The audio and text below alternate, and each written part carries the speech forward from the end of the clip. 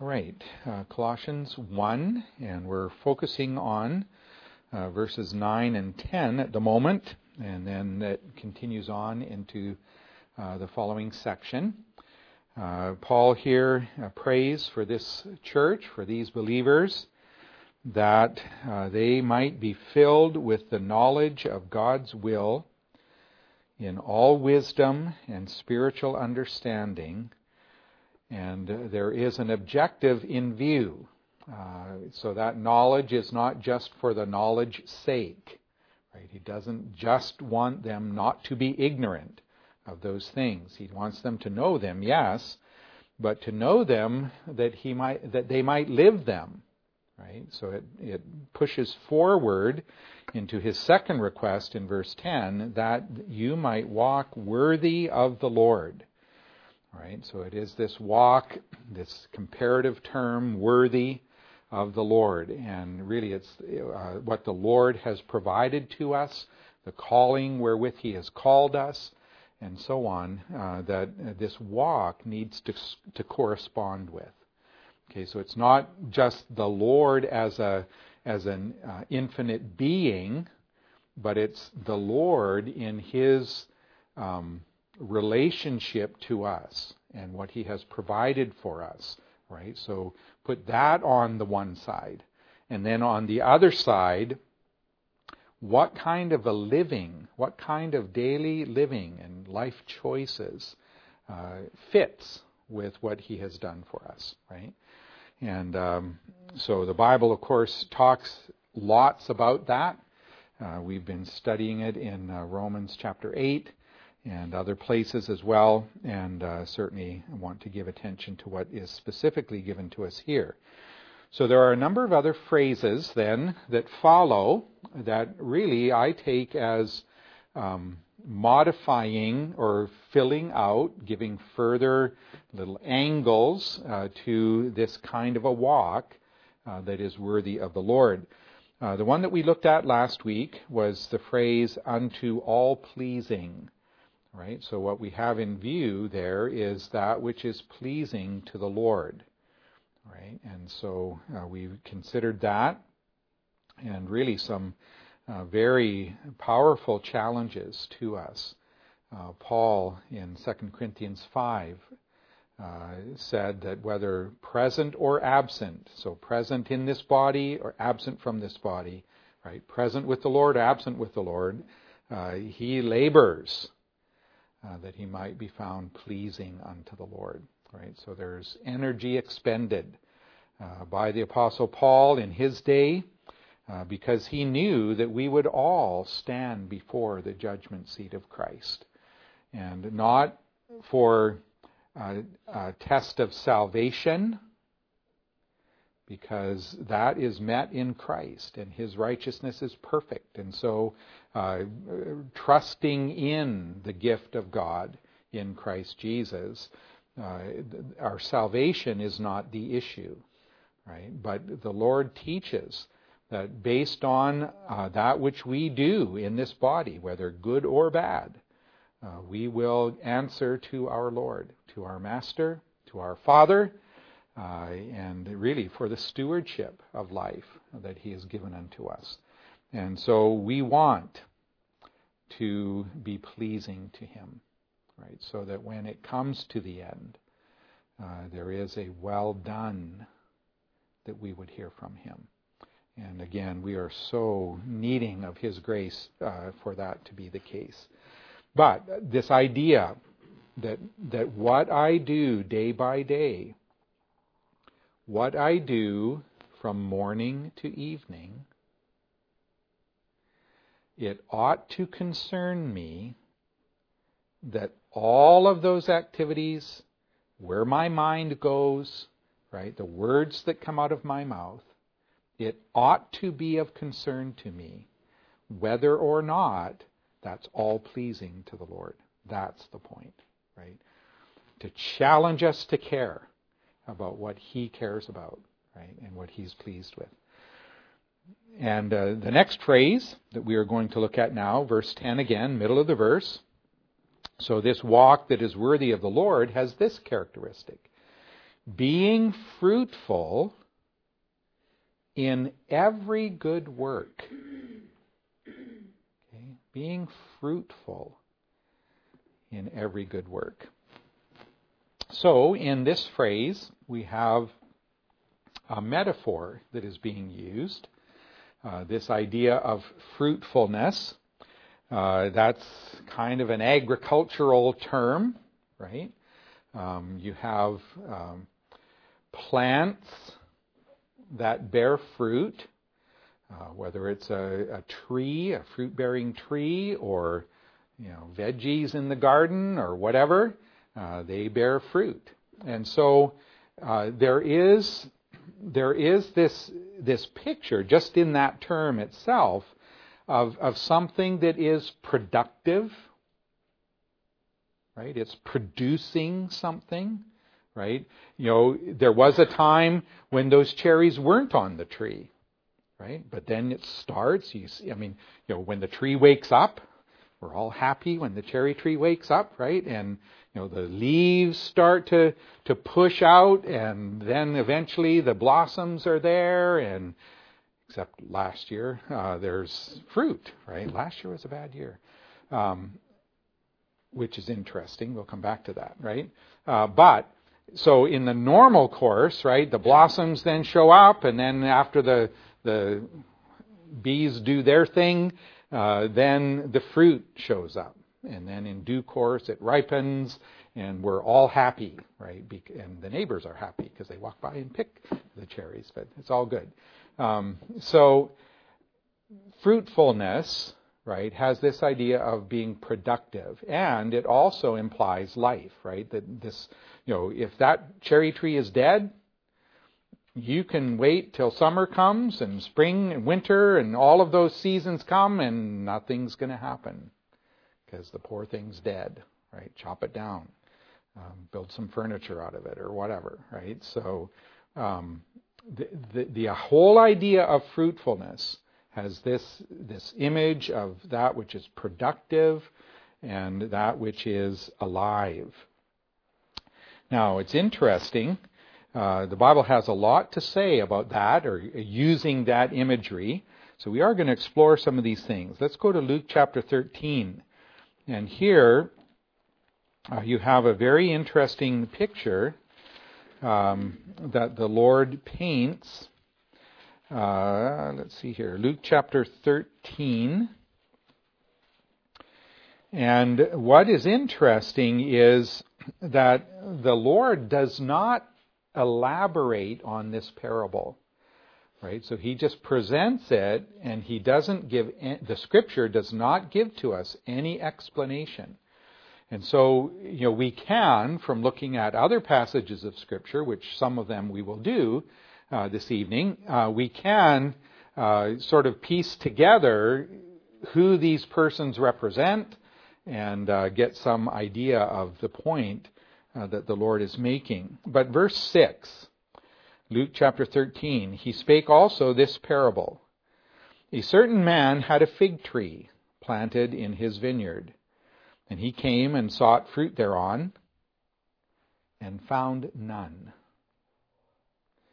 Then said he unto the dresser of this vineyard, Behold, these 3 years I come seeking fruit on this fig tree, and find none.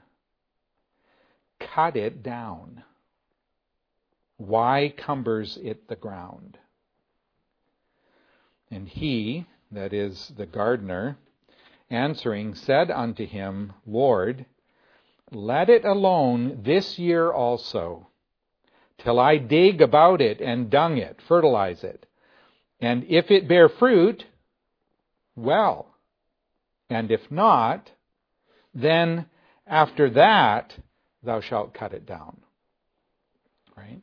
So very, very interesting picture. And again, he doesn't elaborate on it, right? But we just have this idea, this picture of, here's this fig tree. And when you plant a fig tree, what are you hoping to get from that fig tree? Figs, of course, right? It's not just there to look pretty, right? It's there to produce something.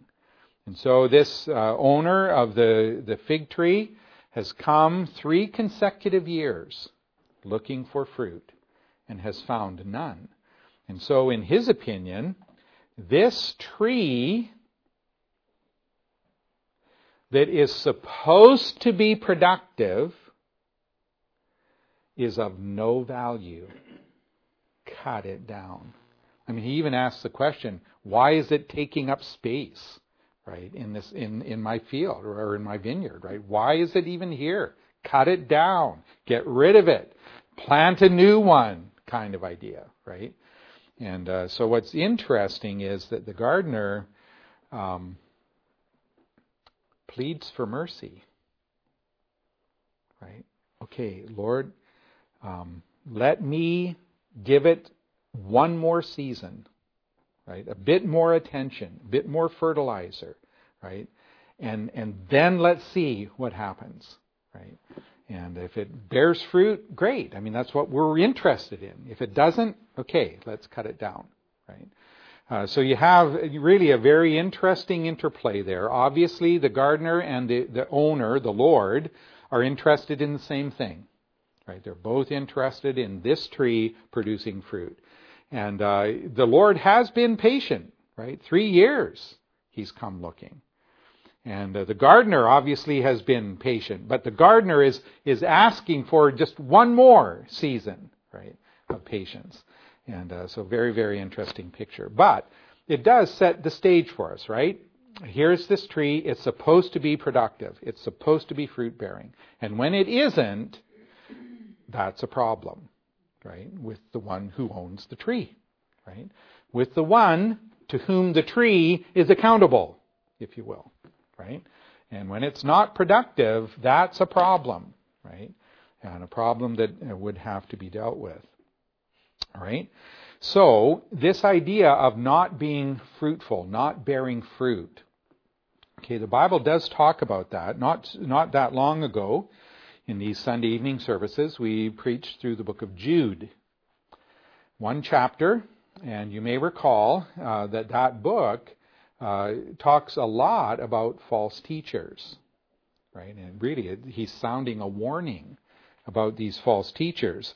And it's very interesting that in describing these false teachers, he describes them, among other things, this way: without fruit, twice dead, plucked up by the roots, right? So without fruit. So here is a testimony to these and a view of these, right? Any kind of helpful produce that would be coming from them, not there, right? And so that is seen obviously as a fault. Turn with me to Titus chapter 3.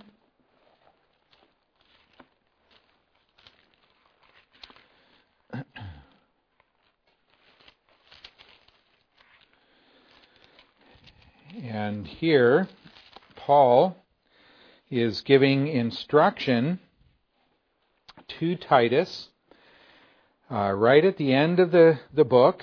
So chapter 3, notice verse 13. Bring Zenas, the lawyer, and Apollos on their journey diligently, that nothing be wanting unto them, right? So there's no shortfall, no lack, right? So provide for their need. It's the idea.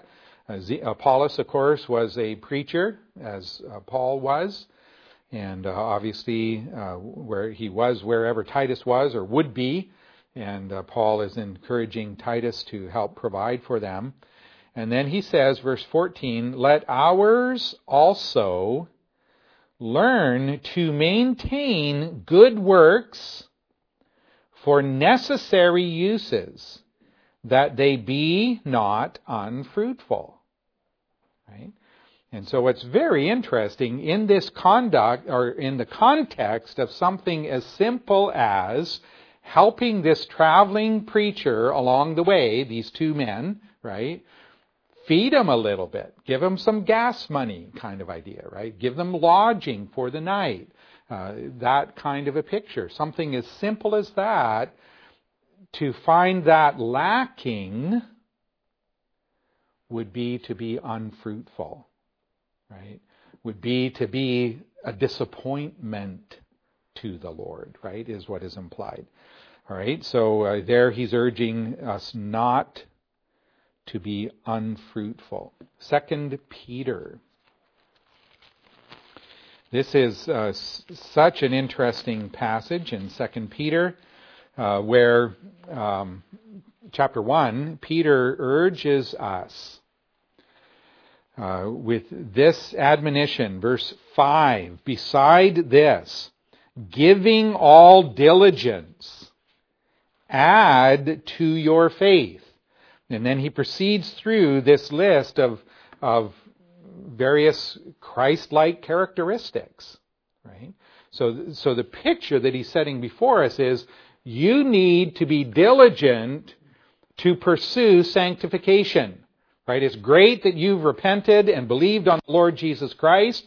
All right, get to work, right, is the idea.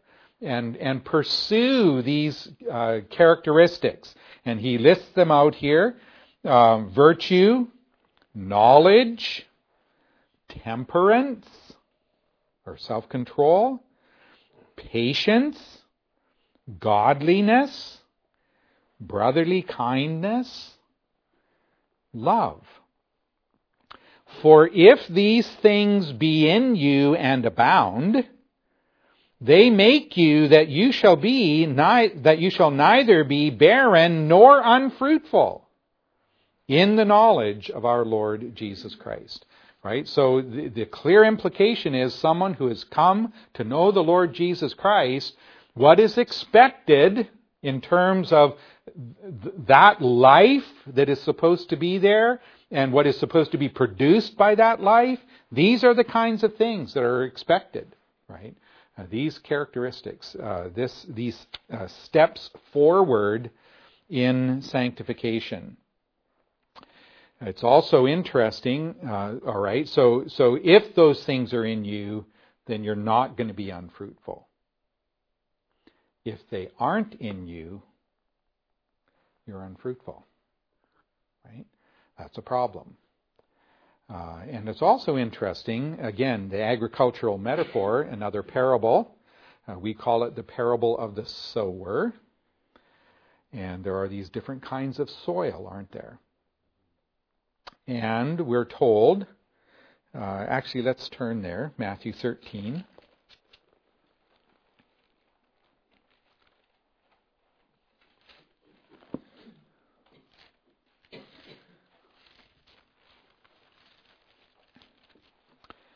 Matthew 13, and as Jesus describes this, he states the parable, and this one he does explain, right? So you've got the sower sowing the seed. The seed is the Word of God. And then you've got these 4 different kinds of soil that receive the seed. All the soil receives the seed, right? Whether it's the path on the wayside, or the stony ground, or where the thorns are, and so on, or the good soil. They all receive the word. Okay? And notice how it is described in verse 22. He that received the seed among the thorns is he that hears the word, but the care of this world and the deceitfulness of riches choke the word, and he becomes unfruitful. Right? So that seed sown, using the agricultural metaphor, does not produce fruit. Again, from the farmer's perspective, that's a problem. Right? You're not sowing the seed for any other purpose than to produce fruit. Right? And in this case, what's very interesting is, as is described here, the cares of this world, the deceitfulness of riches, choke the word, and it becomes unfruitful. So, by the way, our reason for looking at some of these passages is not just so we can look at these passages, right? But hopefully that we can bring this truth forward into the challenge, the prayer that a walk worthy of the Lord would be ours, what does that look like? Well, it's fruitful unto every good work, right? So here, when we're told of this soil being unfruitful, we ought to take note of what is stated as the cause for the unfruitfulness. Okay? The deceitfulness of riches. The care of this world. Okay, so we need to be aware that those things can choke the word. Those things can cause one to be unfruitful. Right? So we need to be on guard and take note of that. But there is that last kind of soil, and in the next verse it is described, he that receives seed into the good ground is he that hears the word and understands it, which also bears fruit. Some and brings forth, some 100-fold, some 60, some 30, right? So there are different measures of fruitfulness, but it's all fruitful, right? And that, of course, is the intended result, right? So Paul is praying for these Colossians that they would walk worthy of the Lord, and what that looks like is this bearing of fruit unto all good works.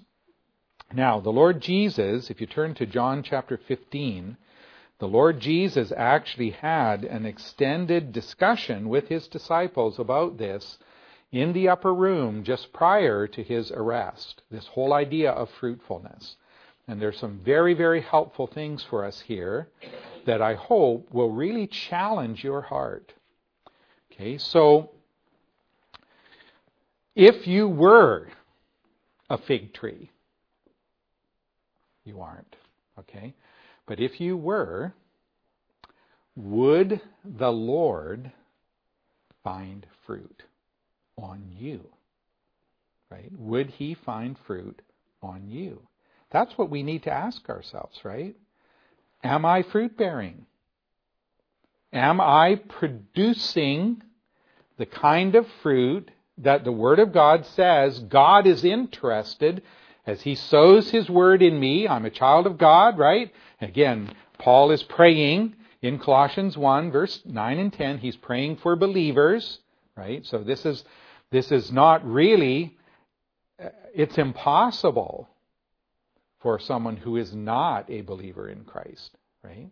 Because, as we saw in Romans chapter 8 last time, I made that connection, it's impossible for those that are in the flesh to please God. Right? So there will be no fruitfulness until there's salvation. Right? So we need to understand our sinfulness. We need to understand that we are under condemnation because of that sinfulness.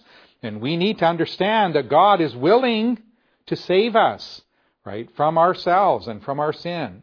And his Son died to pay the penalty for sin so that we, receiving by faith a gift from God of forgiveness, can now bring forth fruit. Right? Our lives can now be changed. Right? We can see some of these characteristics, the self-control and the love and the mercy and gentleness and all of these things that are the fruit that God is interested in producing in us. All right? So Jesus talked about that with his disciples. And what we see from Jesus' words is that this is not, we as his disciples, if we are his disciples, we ought to understand that your fruitfulness is not optional. Right? You don't get, you will decide, right, how you're going to respond to God's word and whether you're going to yield to him and so on and what kind of fruit will be there. But really, from the master's point of view, He's looking for fruit. And He's looking for fruit in every one of His children. Every one of His disciples. He's looking for fruit. And that's why I asked the question, if you were a fig tree, what would the Lord see on you? Right? So let's listen to Jesus. I am the true vine, verse 1, John 15. And my Father is the husbandman. Every branch in me that bears not fruit, He takes away. Okay, so to use that other parable from Luke 13, cut it down. Right? And again, every branch in Him. Some very interesting theology in all of that. It's not my point to dwell long on that. But there are those, and even the soil among thorns, right? The seed fell among thorns.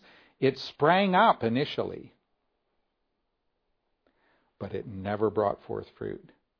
Okay, and so we would say that there are those who would profess to be followers of Christ. They would profess to be disciples of Jesus. They would profess to be in Christ. But there's no fruit, which is evidence that they aren't really in Christ, right? And so I think that's really where the Lord, what He's implying there, especially as we go on, and we'll see that fruit bearing is a mark of true discipleship. So He does say, every branch in me that bears not fruit, He takes away. And every branch that bears fruit, He works it, purges, prunes it. Why? Because He wants more. He wants more fruit. Okay? And so for us, right, to understand, okay, where are you in your Christian walk? And have you seen some of those things added to your faith? And if you have, it's like, hey, great, that's good, right? You're not barren, you're not unfruitful. You ought to rejoice in that. But don't stop, right? Don't stop, because He wants more. And again, it's not that He's being unreasonable. Folks, He is not being unreasonable. He gives you everything that you need to produce that fruit. It all comes from Him. All of it. The very life that you're living came from Him. The Word that you take in, the Spirit of God that produces that fruit, it's all from Him. So for Him to want more, not at all being unreasonable, right? He's given us everything that we need for life and godliness. Everything. Right? So it's just ours to take and to make use of and to look to Him and depend upon Him to see it actually happen. So He purges it that it may bring forth more fruit, verse 2. Now you are clean through the word which I have spoken unto you. And it's interesting, the word clean is related to that word purging. Right? And so he's highlighting the role of the word in this, which we will see a little bit later as well. And then he says, abide in me, and I in you. As the branch cannot bear fruit of itself except it abide in the vine, no more can you except you abide in me. Right? It's that personal relationship with the Lord Jesus Christ by faith that enables us to produce fruit. That's what gave us our life, and that's what will produce fruit. I am the vine, you are the branches. He that abides in me and I in him, the same brings forth much fruit. Right? It's just fact. That's the way it's going to work. If you are abiding in Him, He's abiding in you, you're going to be productive. Right? That is what he says. Without me, you can do nothing. If a man abide not in me, he is cast forth as a branch and is withered. And men gather them and cast them into the fire, and they are burned. Right? And so again, that's really an elaboration on what he had mentioned in verse 2, a branch that doesn't bear fruit. It's really not abiding in him. That's the problem, right? And so it's just burned. Very suggestive image in that too, isn't there? Right? If you're not in Christ, you will be burned one day. He goes on, if you abide in me, and my words abide in you, you shall ask what you will, and it will be done unto you. Herein is my Father glorified, that you bear much fruit. So shall you be my disciples. Right?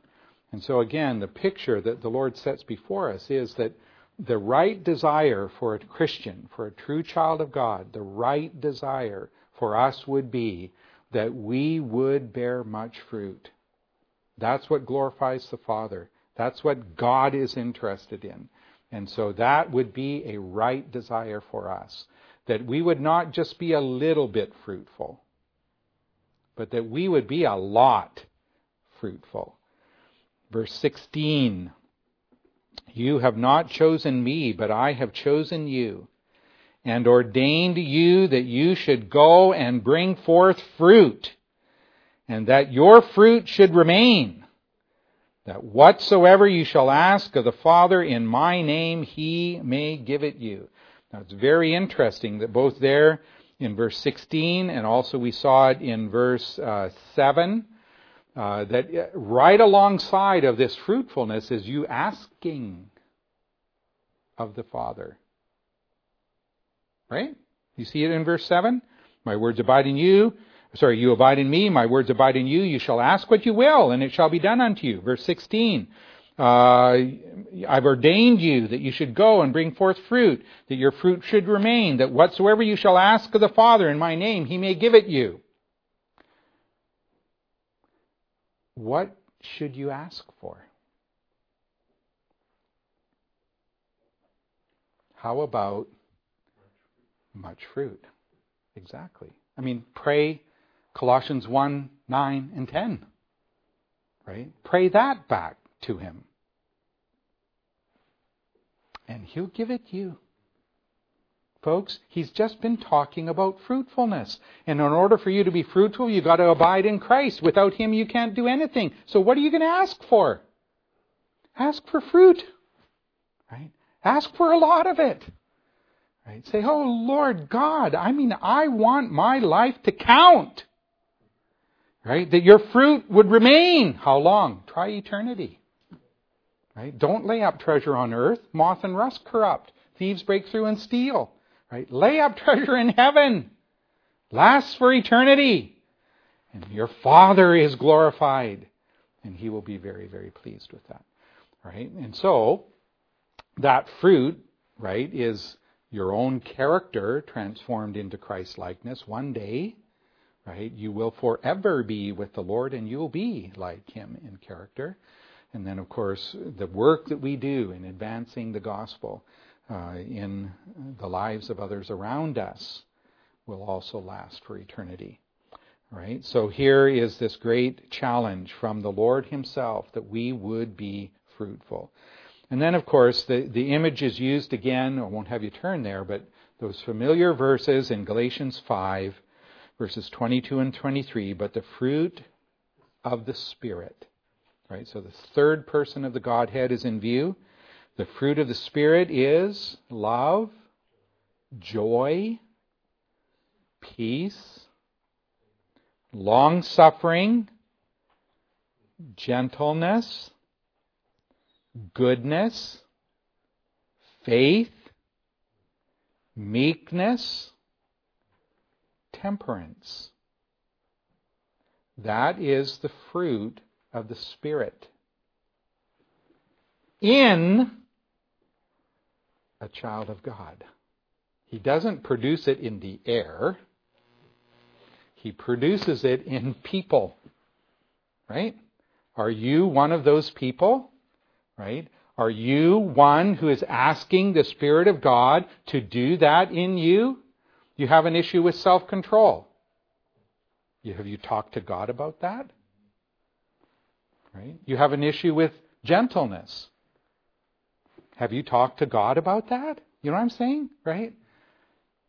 Okay. This is what God would want to produce in us. Last phrase of that verse, by the way, he gives this list. This is the fruit of the Spirit.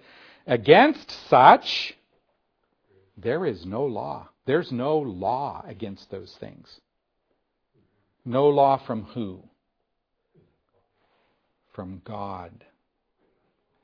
So if there's nothing that says don't have self-control from God, then that's His will for you to have self-control. That is His will, right? There's no law against it. Okay? So it all fits. You be filled with the knowledge of His will and all wisdom and spiritual understanding. Walk worthy of the Lord, being fruitful. What kind of fruit? Galatians 5:22 and 23 kind of fruit. There's no law against it.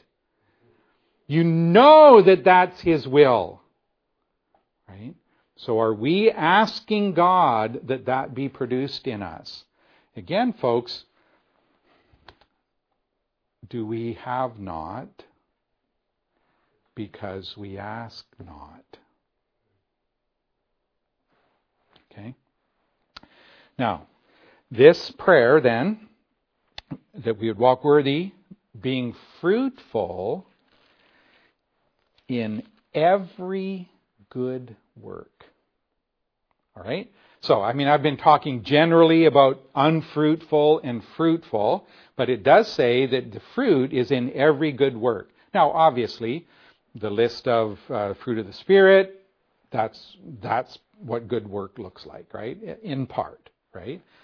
So obviously that's part of what this would be. But there are other passages that do flesh that out for us a little bit. There are some general statements along these lines. It is connected with the will of God, for example, in Romans 12, verse 2, where we are told to not be conformed to this world, but to be transformed by the renewing of our mind, that we may prove what is that good and acceptable and perfect will of God. Right? So the will of God is whatever is good. Right? So being fruitful in every good work, that's fruitful in everything that is God's will. Right? Because God's will is good. All right? Also, a general statement. Let's turn to Ephesians chapter 2.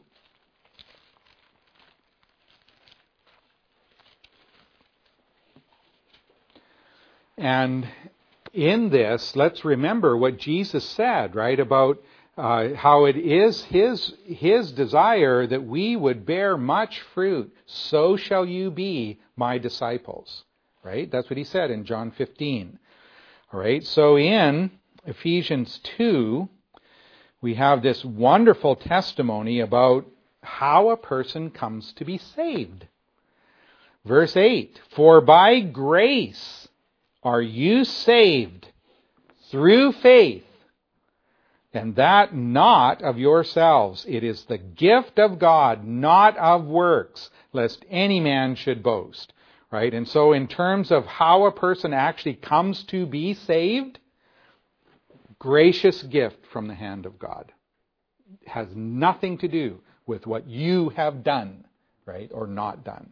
Right? You're a sinner. You're worthy of death, eternal separation from God. And God, by His grace, through the finished work of Christ, is willing to pardon you and to make you alive. But notice the next verse.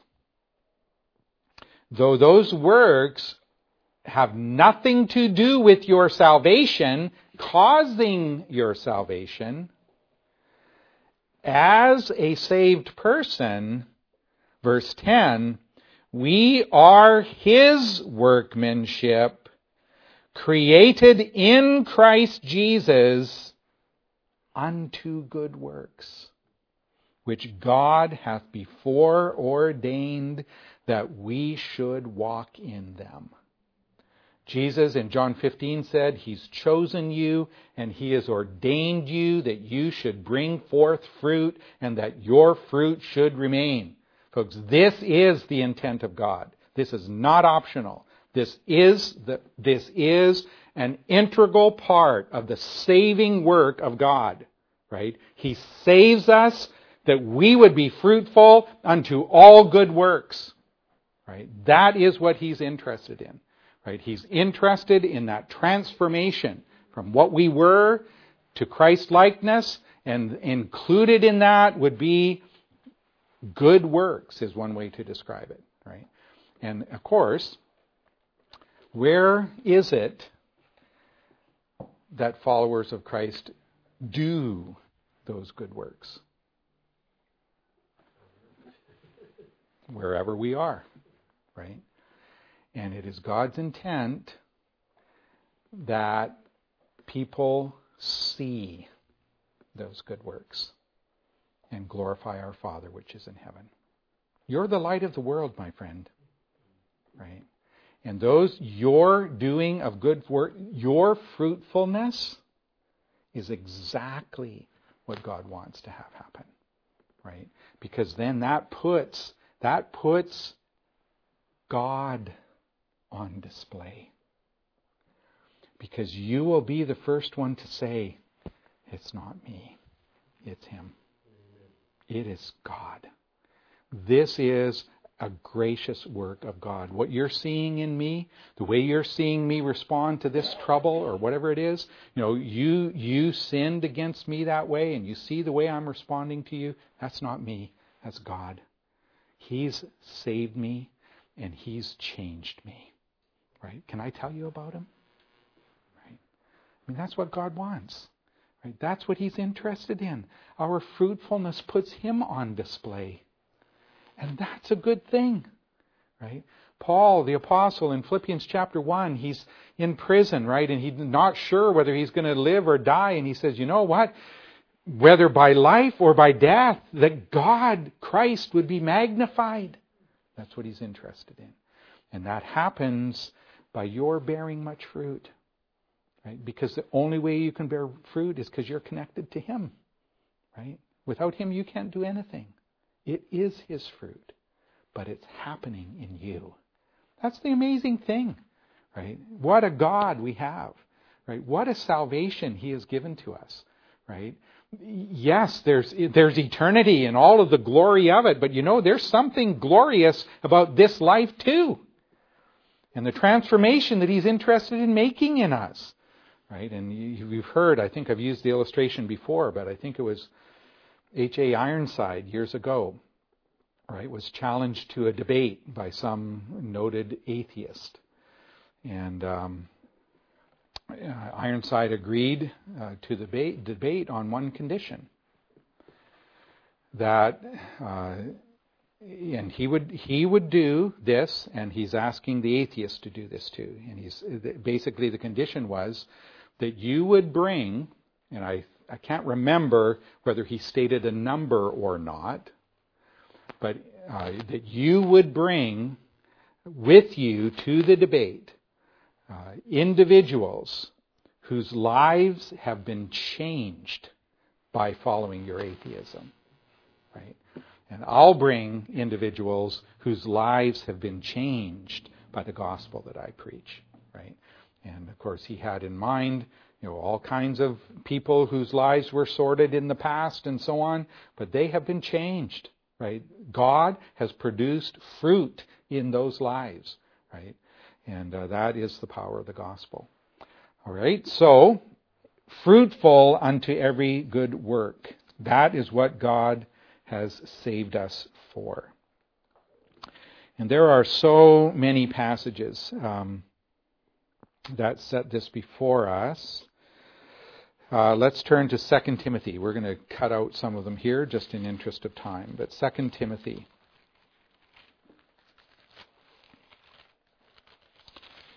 Okay. By the way, when Jesus' Sermon on the Mount, Matthew chapter 7, was warning us about false teachers, He said that we would know them by their fruit. And so we'd know disciples by their fruit too, is the idea. All right. Now, 2 Timothy chapter 2. Very interesting section. Verse 19. Nevertheless, the foundation of God stands sure, having this seal: the Lord knows them that are his, and let everyone that names the name of Christ depart from iniquity. But in a great house there are not only vessels of gold and of silver, but also of wood and of earth, some to honor, some to dishonor. If a man therefore purge himself from these, he shall be a vessel unto honor, sanctified, and meet for the master's use, prepared unto every good work. Flee also youthful lusts, but follow righteousness, faith, charity, or love, peace, with them that call on the Lord out of a pure heart. So again, there's a little mini list of what good works would look like, right? How they would be described.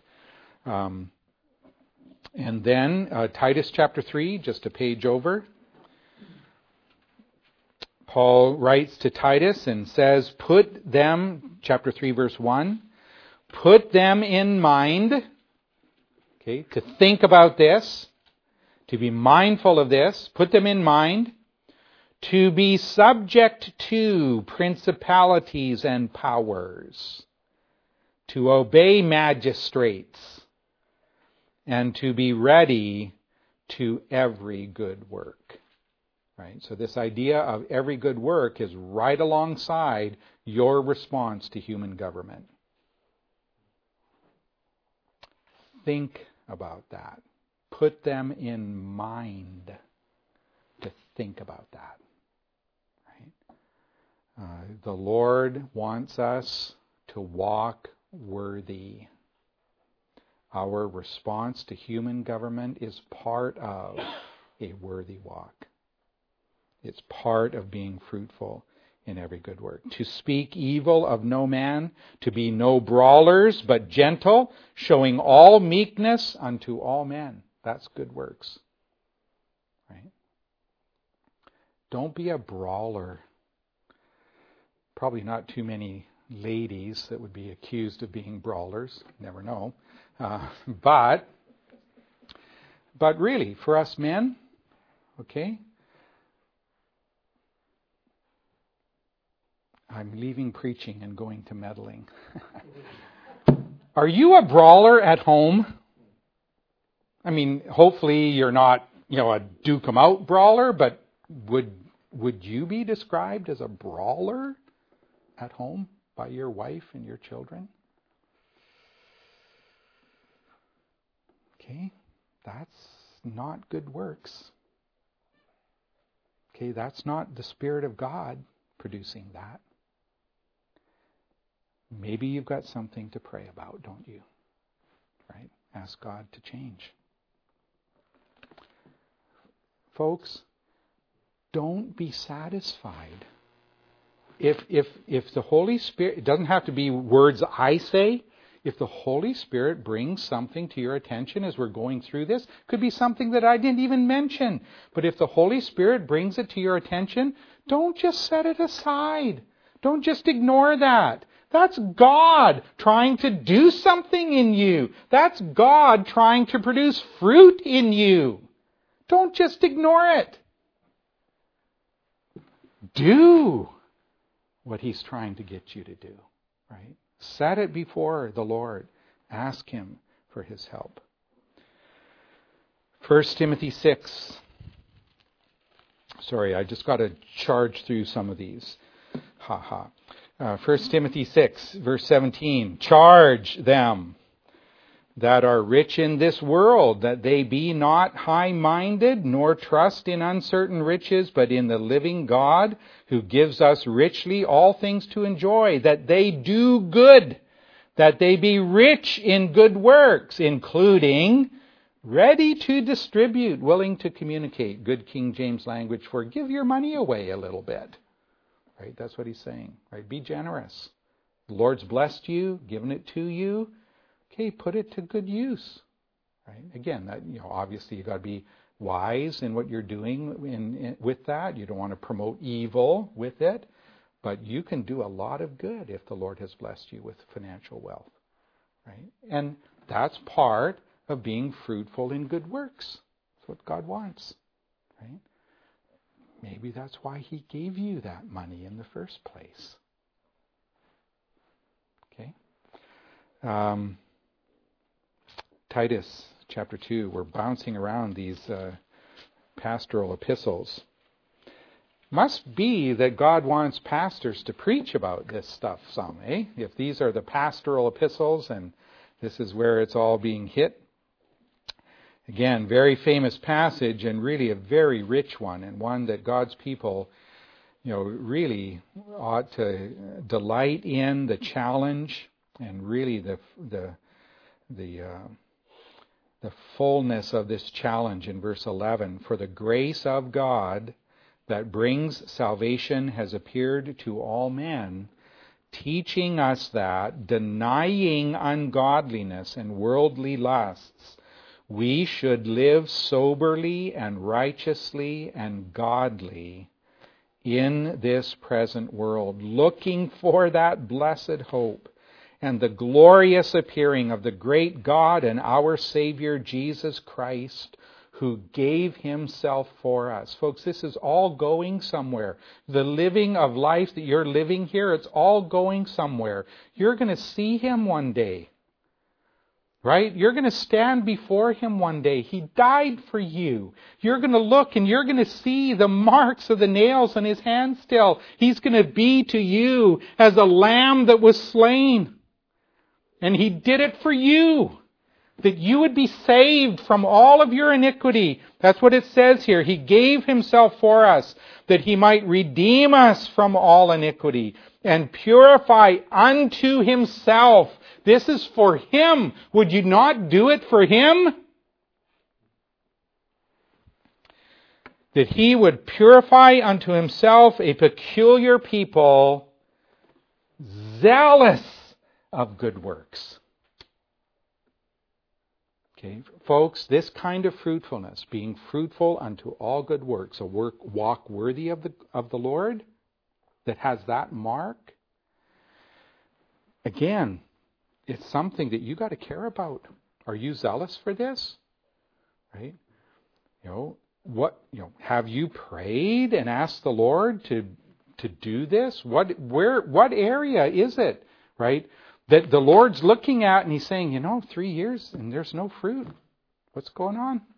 Right? In that particular area. Now again, hopefully it's not our whole life that is barren and unfruitful, but surely there's some place that isn't as it ought to be. Right? Use these kinds of messages, right? That the Lord would really challenge you. Allow Him to challenge you. Right? So that you could say, okay, here's something. And I do need to get serious about this. And I need to come before God and show some zeal that this would be produced in me. Right? That this kind of good work would be produced in me. Now, for your encouragement, 2 more passages and I'm done. Okay? 2 Timothy chapter 3.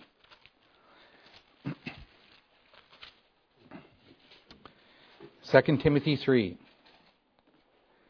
God has given us something. Okay, you're holding it, most of you, in your hand. And this that He has given us, look at verse 16, all Scripture is given by inspiration of God. He's breathed it out, and it is profitable for doctrine, for reproof, for correction, for instruction in righteousness, to what end? That the man of God may be perfect, thoroughly furnished unto all good works. Right? He's given you His word. You're saying, well, how is that going to happen? I've got this problem. Okay, I see the problem. I see the issue. How, it's been that way for years in my life. How is that ever going to change? You've got a Bible.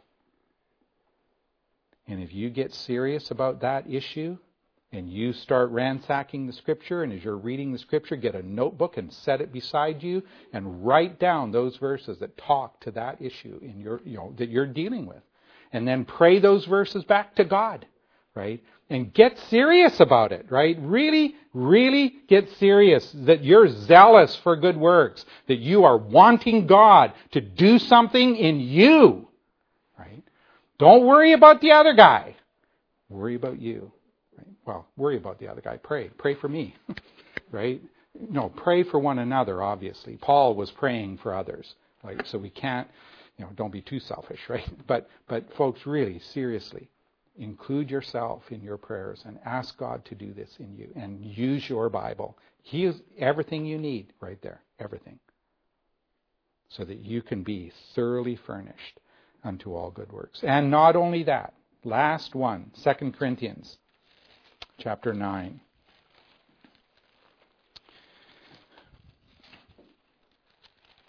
2 Corinthians chapter 9. 2 Corinthians chapter 9 follows chapter 8. Okay?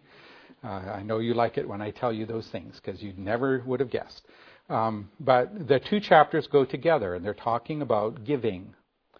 And chapter 8 opens with a wonderful testimony of the people in Macedonia. And he says, chapter 8, verse 1, "Moreover, brethren, we do you to wit," we want you to know, "of the grace of God," notice that, "bestowed on the churches of Macedonia, how that, in a great trial of affliction, the abundance of their joy and their deep poverty abounded unto the riches of their liberality." How? Go figure that. Their deep poverty abounded to the riches of their liberality. That's the grace of God, right? They dug deep. They scrounged, right? They did whatever. But they did it for their power, he says. "I bear record, yea, and beyond their power, they were willing of themselves, praying us with much entreaty that we would receive the gift and take upon us the fellowship of the ministering to the saints. And this they did, not as we had hoped, but first gave their own selves to the Lord and to us by the will of God." Here are these people. They were zealous for good works. And Paul attributes it to what in them? Verse 1, it's the grace of God bestowed upon them. So it's very interesting that when you come to chapter 9, again, part of the same unit, these two chapters, look at verse 8.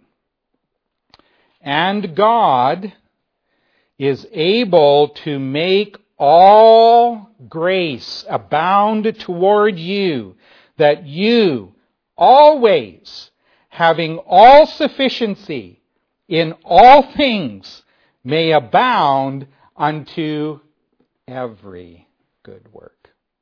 Folks, it is the grace of God. And you know what? God is not stingy with grace. Aren't you glad? He is liberal. He will abundantly provide it to you. He will give you all the grace that you need so that always, at all times, you have all sufficiency to do all the good works that He wants for you to do. Those may be different than the good works that He wants for her to do, right? But for you to do, He'll give you everything you need. Right? It's a gracious God. So, Paul prays that they would be filled with the knowledge of His will, with all wisdom and spiritual understanding, that they may walk worthy of the Lord unto all pleasing, being fruitful in every good work. That's the kind of walk that is worthy of the Lord. Right? And really, folks, it is. Again, you are bought with a price. So you give everything to glorify Him. Right? And He will make you fruitful. His Spirit will do it in you. And you'll look back and you'll say, whoa, I mean, that's pretty cool.